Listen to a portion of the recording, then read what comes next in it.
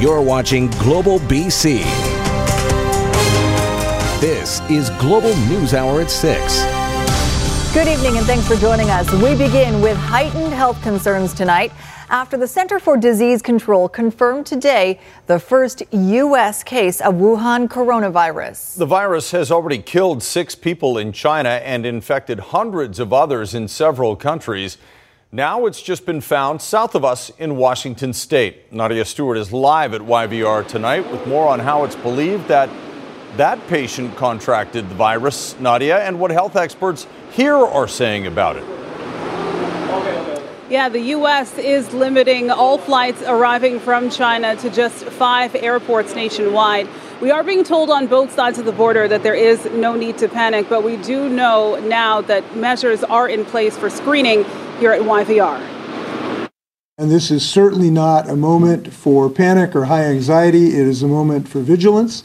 Those words from Washington State Governor Jay Inslee as the world learns the Wuhan coronavirus is now confirmed in a U.S. patient, a man in his 30s, returned to the Seattle area from Wuhan province on January 15th.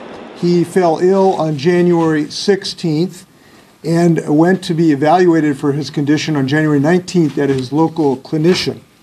At that time, it was suggested to him that he remain in isolation at home so he would not be a potentially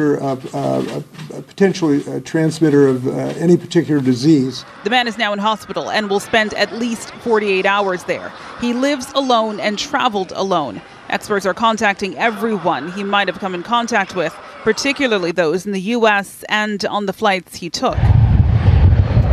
Once exposed, it can take up to 14 days for symptoms to show. The man was not displaying any on the flight, we're told. At Tuesday's press conference, doctors and experts from the Center for Disease Control admit there's still a lot of unknowns with this virus. But so far, they say patterns of transmission indicate human-to-human spread is limited. And then subsequent investigations that have looked at individuals that haven't had that market-related exposure, there haven't been sustained multiple generations of transmission.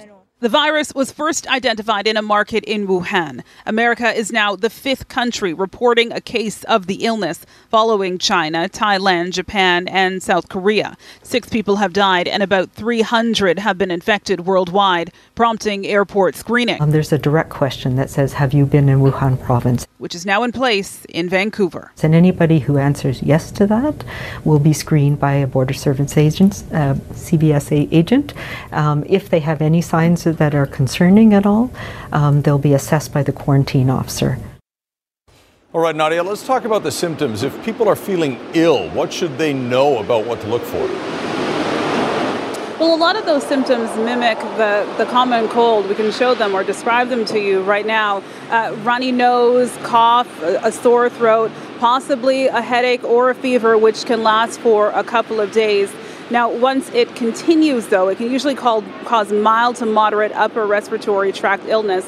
But as usual, even as it is with the flu, the elderly or the young are most vulnerable. Those with weakened immune systems. It could cause a more serious infection like pneumonia or bronchitis, Chris.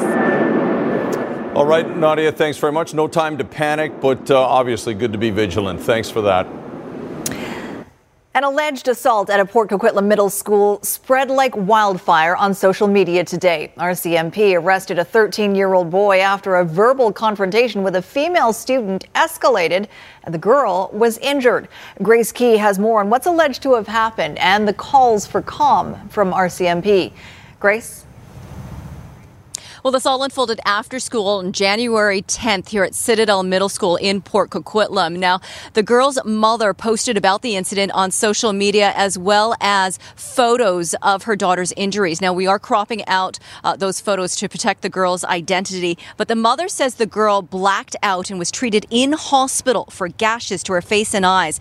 The mother says her daughter was picking up 2 younger siblings when 4 boys approached and started making lewd sexual comments. RCMP RCMP say there was a verbal altercation, and it escalated when the girl used, quote, a low level of physical force. The 13-year-old boy returned with what they're calling an inappropriate level of force. The Maple Ridge boy was arrested on scene and accused of assault, causing bodily harm, and uttering threats. Police say there are also allegations on social media that directly contradict video evidence and witness statements, and they are asking for calm. We're seeing people make statements that make us concerned for the security of all the young people involved in this file. It doesn't matter if they're a victim. It doesn't matter if they're an accused. It is not acceptable to give veiled threats or to suggest you're going to do something about this file. We have the investigation well in hand. We have good evidence, and we're making sure that people are safe. Now, I did speak with the girl's mother, and as you can imagine, she is extremely upset. She is also not happy with how police have characterized or handled the situation. Now, as for the boy, he has not had any previous dealings with police. He was released on condition, and he will be appearing in court at a later date. More charges are also possible against all parties involved. As for the school, it did send out a statement to parents and media. They are not making any further comments because of the police investigation. All right, thanks for that. Grace Key reporting in Port Coquitlam. A warning to women tonight as Burnaby RCMP investigate a late-night assault. The victim was walking in the 7200 block of Gray Avenue in Burnaby on Sunday night when she says a man approached her from behind, attempted to cover her mouth and wrap his other arm around her body. She says she ducked down to avoid his grasp, screamed, and the suspect ran away. She sustained some minor injuries. Other than that, she's going to be okay. The suspect is described as a Caucasian man, slim build, with wearing a black hoodie and black gloves with white lettering. Day 2 of Meng Wanzhou's extradition hearing in Vancouver wrapped early today as defense finished laying out its argument. The United States wants to extradite Huawei's chief financial officer on fraud charges. The defense arguing that what Meng is accused of in the U.S. is not a crime here in Canada. Aaron MacArthur has more on what happens next and the unusual protest outside the courthouse. When Meng Wanzhou appears in court, it is usually a bit of a circus. There's the media, the people concerned with what she's wearing, and the protesters. This week, even more so. Some of the protesters, it appears, were paid to be here. The scene on Monday outside court looked like your typical human rights protest, but something about it didn't seem quite right, and there were accusations of it being a paid-for piece of propaganda. Online, several people were seen on social media saying they were paid to appear in a music video. And when reporters started asking real questions, they quickly realized they had been duped.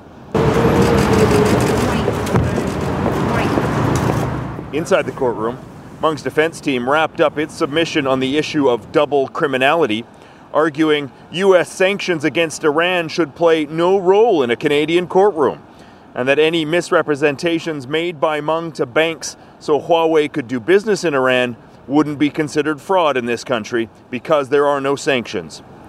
Crown begins its submissions Wednesday morning.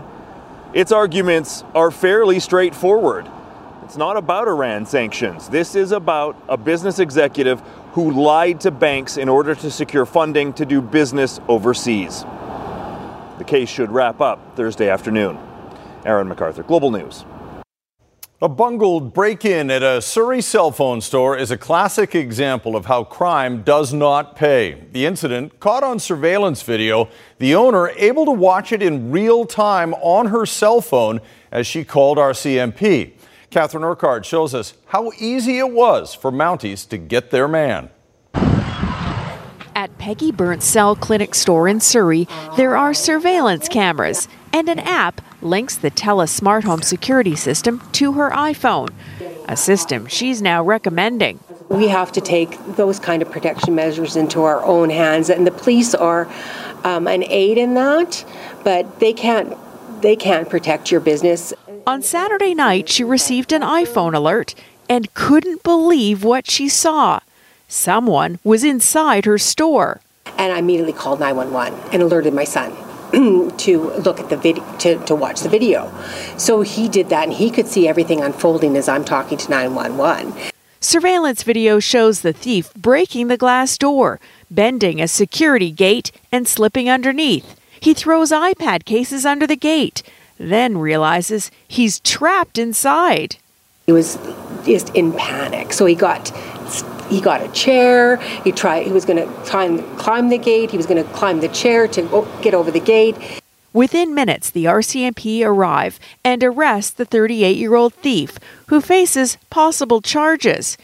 Peggy is now urging other business owners to consider the latest security technology. It sends a real message out there that technology has really done us small business owners a favor to help us protect ourselves. Catherine Urquhart, Global News. Thieves also ransacking the Dragon Boat Festival office at Creekside Community Center over the weekend. Among the items taken were computers, ceremonial drums and paddles, an office safe, and thousands of lucky red envelopes stuffed with prizes destined for Lunar New Year community events this weekend. There's so many items that really can't be replaced. That artwork is just our history from over the years and everything we've done. And then just the irreplaceable things of just the work. We've had volunteers putting in work, so all of their time and work has sort of been lost in that thing. The losses will be partially covered by insurance, and Dragon Boat BC is working to replace the red envelopes to ensure that this weekend's Year of the Rat celebrations are a success. Well, since day one, the Canada Line has been a hit. In fact, it's been so popular, it's quickly reaching capacity. Today, 4 new cars rolled into service to help keep up with passenger demand. Ted Chernecki has more on the plans going forward and why the options for expansion are limited. Here it is, the first of 4 new trains, looking a lot, if not exactly, like all the others in the fleet. But there are some minor improvements that they bring, most notably an immediate increase in the number of commuters that the system can handle during peak hours.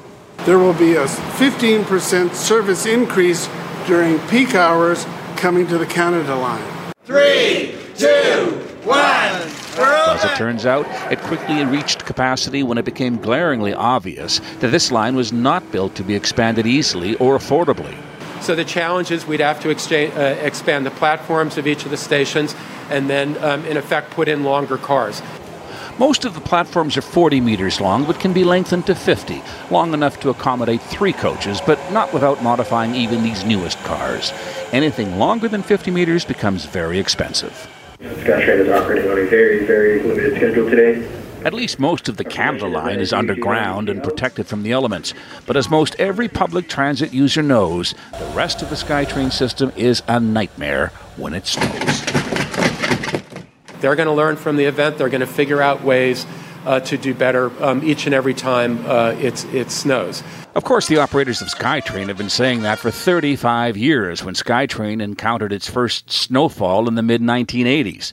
Still, no one's happier with his $88 million new train set than the CEO. We love getting new fleet. Anytime there are new rail cars or buses, they're always a little bit better than the previous, and this is a great addition for people of Canada Line. With the arrival of these new cars, today's capacity increases by 800 passengers during rush hour, with room for another 1,200 commuters by later this year. Ted Chernecki, Global News. Right now, though, Prince Harry arrived in Vancouver last night to rejoin wife Meghan and son Archie, marking day one of their new life away from Buckingham Palace. But they aren't exactly getting the break from the harsh spotlight of the paparazzi here in BC as they might have hoped. As Brad McLeod reports, the couple apparently already issued a stern warning to photographers. He's back. Harry was snapped at the Victoria International Airport Monday, and it seems he's still getting royal treatment as he is privately whisked away back to his wife Meghan Markle and son Archie. Even neighbors inundated by media and paparazzi still think it's kind of cool. No, it's exciting. Yeah. But the cameras and crews have created a united front from the people in North Saanich, where the royals have been making this mansion their home. I think the community's kind of decided to try and downplay it and protect them as much as possible. But reports say the Duke and Duchess have already put tabloids on notice after Meghan was photographed with son Archie and her dogs at Horth Hill Park Monday. The pair's legal team warning photographers they could get criminally charged with harassment. The RCMP can be called to investigate. Lawyer Ravi Hira says the paparazzi is harassing the Duke and Duchess if they are following them constantly and watching them in their home. There are also civil consequences. In British Columbia, we have a Privacy Act. The pair could get an injunction against unreasonably acting media. Putting their mics in their faces, not giving them the opportunity to move around. That's a breach of privacy, something the pair left their senior royal status for. But the press can push back. There is freedom of the press, too. There's a reasonable expectation to look and see how this young couple chart out their future as members of the royal family, but at the same time not being involved in royal functions in a more traditional way. Scott Standard spoke with some paparazzi hanging near his home. They seem to be pretty respectful. But neighbors wouldn't mind the international spotlight on North Saanich to dim sometime soon. I want them to get the peace and quiet that they need and deserve. Brad McLeod, Global News, North Saanich. A group of Vancouver dog owners got the attention of city bylaw officers because of a story Global News ran during the recent snowstorm. They say ever since it aired, the city has been threatening them with $2,000 fines for allowing their dogs to run where dogs aren't supposed to be. Linda Aylesworth reports. It's a lonely time of year for outdoor tennis courts and kind of a waste of real estate, really. But add a bunch of snow like we had in Vancouver last Wednesday, and you have the makings of a story, a welcome reprieve from the hard news of the day. The story aired. It was a bit of a feel-good story during the snow day that we had about 15 dogs running around in the tennis courts. Everybody was having a great time. But apparently the city of Vancouver didn't see it that way, because the next time they visited the tennis courts in Kitsilano's McBride Park, they had visitors. The park rangers came and said that we can no longer play in the tennis courts and that they would fine us $2,000 next time we were here. The reason? No dogs are allowed off-leash around here, even when they're in an enclosed tennis court, which it turns out they're not allowed in at all. Thing is, there's nowhere else for dogs to go in this neighborhood. The next closest enclosed space is actually Olympic Village, which is quite far. And then there is a couple off-leash areas, but that would be Spanish Banks or Kitts Point. The city actually agrees that there's a need. We are currently exploring opportunities for new off-leash areas in the Kitts neighborhood, as it was identified as one of 6 underserved neighborhoods. Surely a compromise can be reached. The dream scenario would be to have an off-leash dog park that's fenced in, and in the interim be able to use this space during off hours for our dogs to play. In response to that idea, the city reiterated its unyielding leash laws. Too bad, Trail Mix. It's not that you're not a good dog, it's just stupid rules. Linda Aylesworth, Global News. Very cute. Plans for a major expansion by a Penticton business is causing some controversy tonight. The brewery wants to build a 200-seat patio, something the neighbors are more than a little worried about. Our report is from Global Okanagan. The cannery is brewing a plan for a major outdoor expansion. We're calling it the Cannery Brewing Family Beer Park. The brewery's current capacity is 146 people, including a small patio. They're applying for an additional 200 outdoor seats during the summer season. However, the owner says the patio will only reach capacity during special events. We're going to operate sort of 90 people max.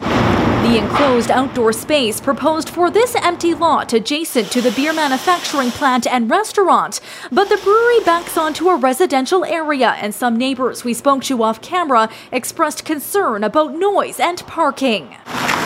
That sentiment echoed through letters submitted during the public consultation phase. 199 new seats outside seems like way too many, says Nancy Regier. I have come home from work on numerous occasions to find my driveway blocked off. My vehicle has already been backed into more than 4 times, writes Val Ritchie, always resulting in a $300 deductible. We've been in talks with the city about doing some new signage, residential parking only, that kind of thing. Some neighbors support the expansion along with city staff who are endorsing the application on condition music is turned off at 9 p.m. and service ends an hour later, saying the proposal will add value to the existing community, downtown redevelopment, and tourism within the city. We feel that it supports the growing Ellis Corridor revitalization. As for mitigating concerns, the brewery plans to add 4 parking stalls, erect sound barriers, and close earlier than the liquor license allows. I think it'll be pretty awesome for the neighborhood. Dick hoping the proposal will be a hopping success when it goes before City Council for approval Tuesday night. Shelby Tom, Global News. The evidence against the president is already overwhelming. They have no case. Impeachment trial of Donald Trump begins with bitter procedural wrangling setting the tone for what's to come. The day's arguments were highlighted by a surprising move by Republicans who backed off from some of their more controversial rules. The GOP easing their plans for a tight 2-day schedule and agreeing that House evidence will be included. The Senate will convene as a court of impeachment. Months after the battle lines were drawn, today the first shots in the impeachment trial of President Trump. The president has done absolutely nothing wrong. He would hide graphic evidence of his dangerous misconduct. The two sides squaring off over trial rules Democrats say appear to be designed by President Trump. By President Trump, for President Trump. It asks the Senate to rush through as fast as possible and makes getting evidence as hard as possible. In the midst of fierce partisanship and unexpected compromise, Majority Leader Mitch McConnell agreeing to give each side 3 days to present its case instead of 2. He also yielded on allowing evidence from the House investigation. Yeas are 53. The nays are 47. But in the first vote of the trial, Republicans held ranks to block new evidence, at least for now. Republicans also standing firm against immediately introducing new witness testimony. The first thing that the House managers have done upon arriving finally in this chamber after waiting for 33 days is to say, well, actually, we need more evidence. Have you ever heard of a trial that doesn't have evidence, that doesn't have witnesses? The man at the center of the storm spending the day outside the country. President Trump speaking from the World Economic Forum in Switzerland. It's the witch hunt that's been going on for years, and it's disgraceful. Senators now prepared to decide for themselves with oral arguments expected to begin tomorrow. Alice Barr, NBC News, Washington. Newfoundlanders are finally turning the corner in their recovery from last Friday's historic blizzard. A state of emergency remains in effect in St. John's, which limits people's movements until massive amounts of snow are cleared from the city's narrow streets. But for the first time since the storm, grocery stores have opened their doors. And that is a big relief to the people of St. John's, many of whom were running out of basic food supplies. We've been doing okay. It's just having to be in the house, It's nice to get out. We only prepared for like 2 days of the storm. That's what they told us. So day 5 it is. Need to get more food. So here we are. Yeah. Well, what sorts of things are you going to buy? We got to get like milk, bread, like necessities. We're running out. We get some really bad weather and the government has to declare a state of emergency and everybody just comes together. Well, some people are worried about long-term food shortages because of transportation problems, but a spokesperson for one grocery chain says he doesn't expect any serious shortages. A panel on climate change at the World Economic Forum in Davos, Switzerland, has accused the U.S., China, and India of being the world's biggest polluters. The panel, that included Greta Thunberg, says governments must act now to stem climate change. We're not telling you to offset your emissions by just paying someone else to plant trees in places like Africa, while at the same time forests like the Amazon are being slaughtered at an infinitely higher rate. Planting trees is good, of course, but it's nowhere near enough of what is needed, and it cannot replace real mitigation and rewilding nature. The panel also says the U.S., China, and India must find alternative sources of energy than coal. A class action lawsuit has been launched against Iran and Ukraine International Airlines over the downing of Flight 752. A Toronto-based law firm confirms it has been retained by some family members of the 57 Canadian victims. A lawyer representing the firm tells Global News the flight should never have taken off, as it was only 4 hours after Iran had fired missiles at U.S. bases in Iraq. The firm says Iran was prepared for retaliation and even war, and authorities should have banned all flights. The federal Green Party is trying to pressure Premier John Horgan into meeting face-to-face with hereditary chiefs opposed to the Coastal GasLink pipeline. Instead, the premier is sending one of the provincial government's ministers to Smithers for a meeting. Richard Zussman has more. The lights are off at Premier John Horgan's Victoria office. The reason why? The Premier is spending time this week touring central and northern British Columbia. Not on the agenda, the Wet'suwet'en Territory. The hereditary chiefs there opposed to the Coastal GasLink pipeline have requested a meeting with Horgan. But instead, Indigenous Affairs Minister Scott Fraser will meet with the hereditary chiefs on Wednesday.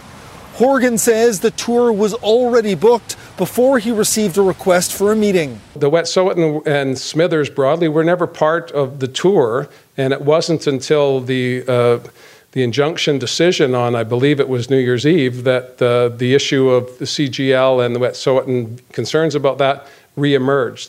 But federal Green Party leader Elizabeth May doesn't think that's good enough. Her Green colleague Paul Manley was in the region over the weekend and met with the hereditary chiefs, and she thinks Horgan should do the same.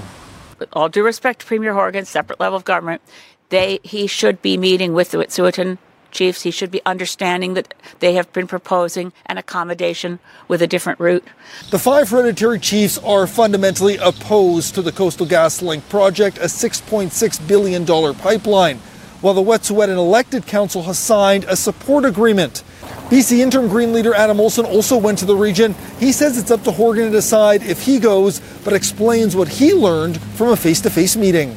I learned that the Wet'suwet'en people have a very sophisticated and ancient law, a very sophisticated and ancient governance structure that has been acknowledged in the Canadian court system. Horgan was in the region a year ago to meet with the hereditary chiefs. He says that meeting took planning and a lot of time to sort out.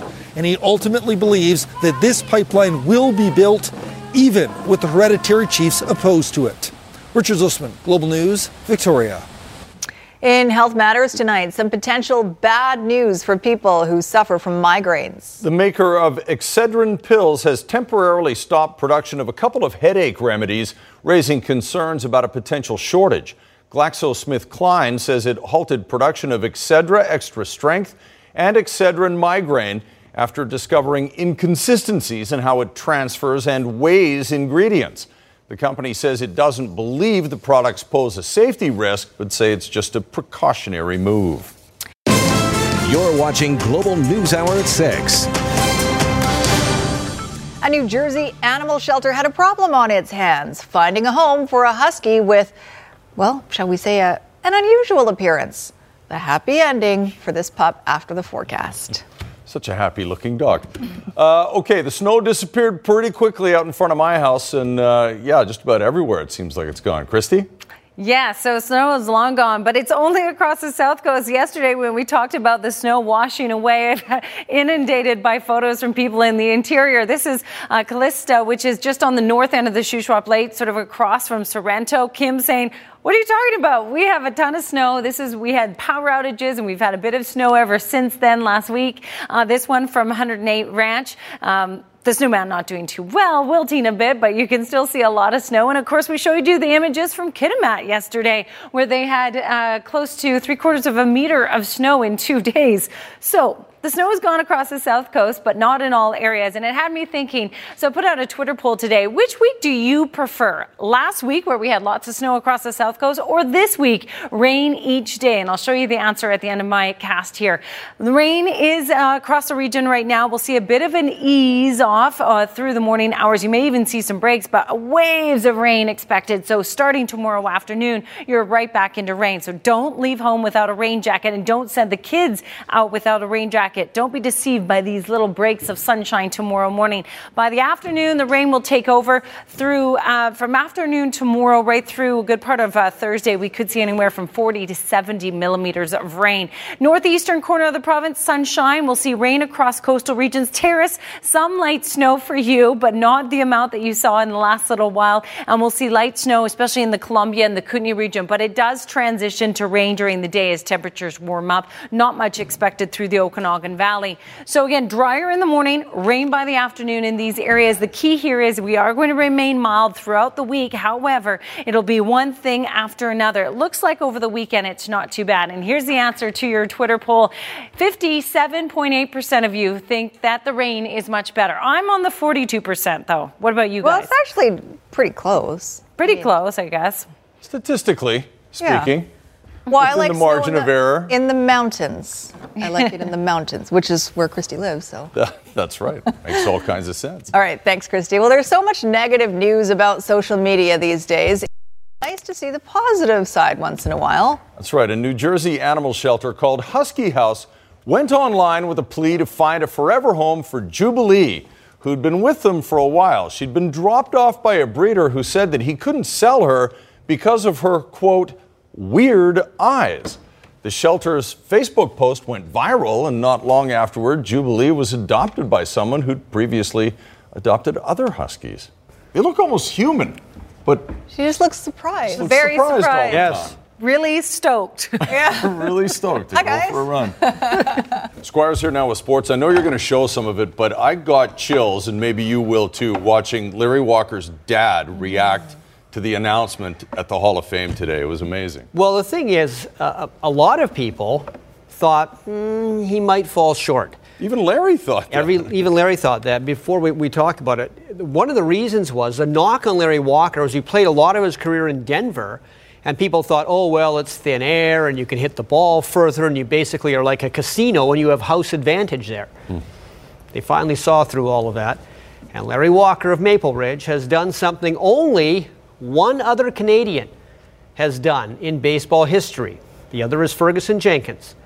And no one ever did it from this province. Larry Walker is in baseball's Hall of Fame. And it was his final year of eligibility, the 10th and final year, but he got 76% of the votes. You need 75 to get in, which was basically a jump of 20% from Walker, or from last year when Walker received about 56% of the vote. He was inducted along with Yankees legend Derek Jeter. There was no question Jeter was going to get in today. Earlier in the day, though, as we just mentioned, before the voting results were announced, they came down at 3 o'clock our time, Larry Walker tweeted this out, that he didn't think he'd make it. He thought he'd just fall short, and he wanted to thank everyone who supported him. So the phone call he got from the Hall of Fame and the announcement on television was a pleasant surprise for both Walker and his father, the man who introduced him to the game of baseball. This stuff right here, this is the very first bat that Larry ever used in Utica, New York.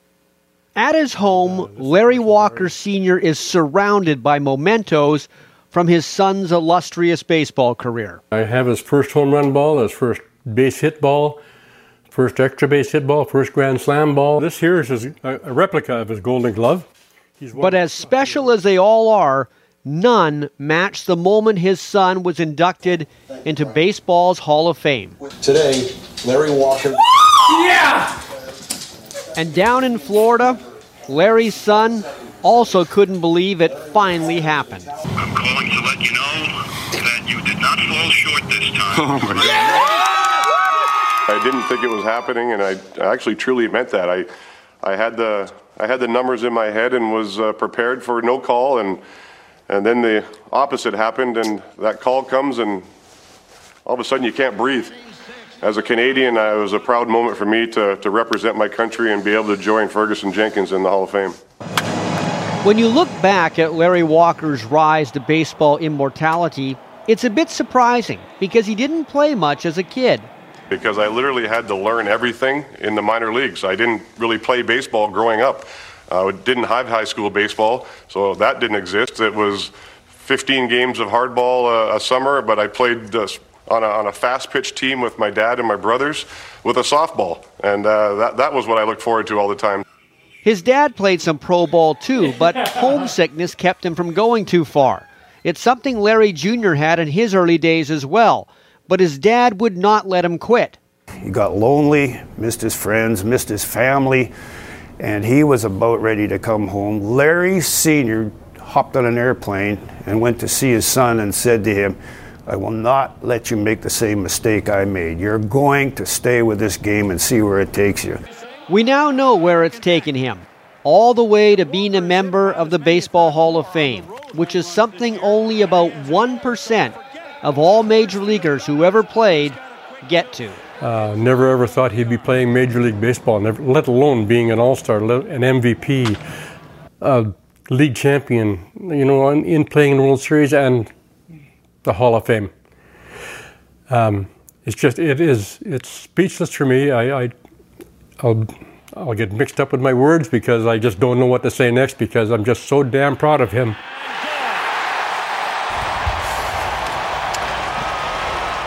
All right, I have to say one thing. He is not only the first British Columbian to be put in the Hall of Fame, I think he might be the first guy ever to have worn a SpongeBob SquarePants shirt and get into the Hall of Fame. I wish they had asked him, what's up with the SpongeBob SquarePants shirt? Very weird. I mean, I like it though. I like it too. I mean, who doesn't love SpongeBob SquarePants?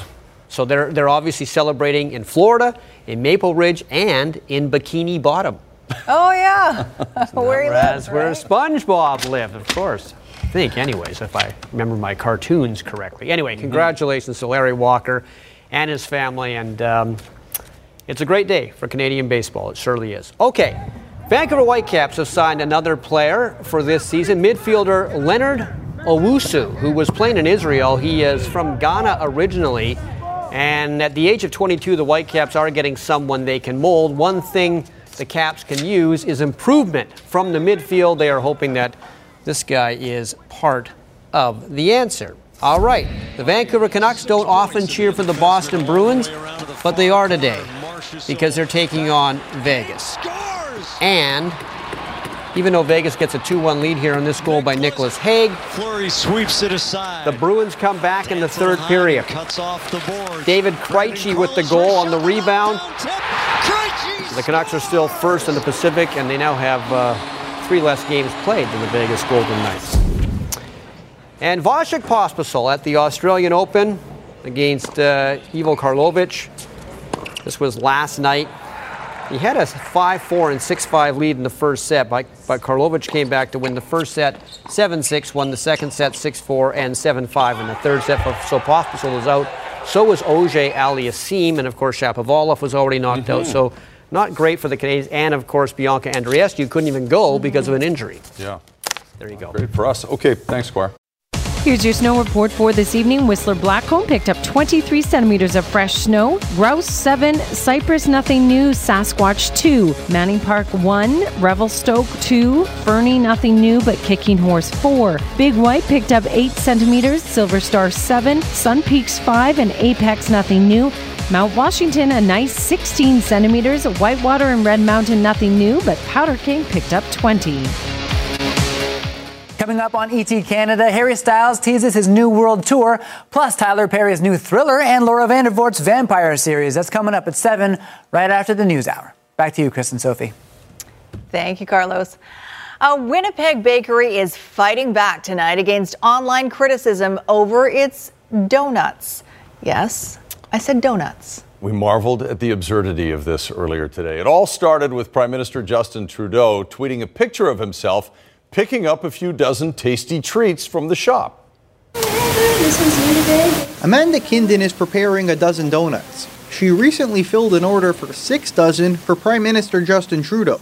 That order yesterday from the Prime Minister meant a lot on a really cold Monday morning for a locally owned business. All was quiet until the Prime Minister tweeted this picture, picking up 7 boxes of the treats, which the owner says came to almost $200. Social media criticism was swift, questioning his decision to choose a pricier bakery rather than a fast food favorite such as Tim Hortons. I think not a lot of people have a great idea of how much work goes into making donuts because Tim Hortons sells them for so cheap. Plus, she says the PM is supporting local business, which he pointed out in his tweet. This customer says Trudeau made a good choice. It's a little bit more expensive, but I think it's worth it. I love O Donuts, so. But outside this Tim Hortons, the reaction was mixed. I mean, for most people, it is a little extravagant. I like to know where he sells that kind of donuts. If he's going to buy something local, then I think it's very valuable to show that kind of loyalty. Back at the donut shop, the owner says the Prime Minister's purchase is being blown out of proportion. For sure, we have bigger problems to worry about. Joe Scarpelli, Global News. Were you just quoting Homer Simpson there? I think you were. Is there anything they can't do? That was very lame. By the way, rain's come back already? Yeah, it's out there right now. It will ease overnight. Tomorrow morning looking mostly dry, but it'll be wet by the afternoon. Thanks for watching, everybody. Have a good night.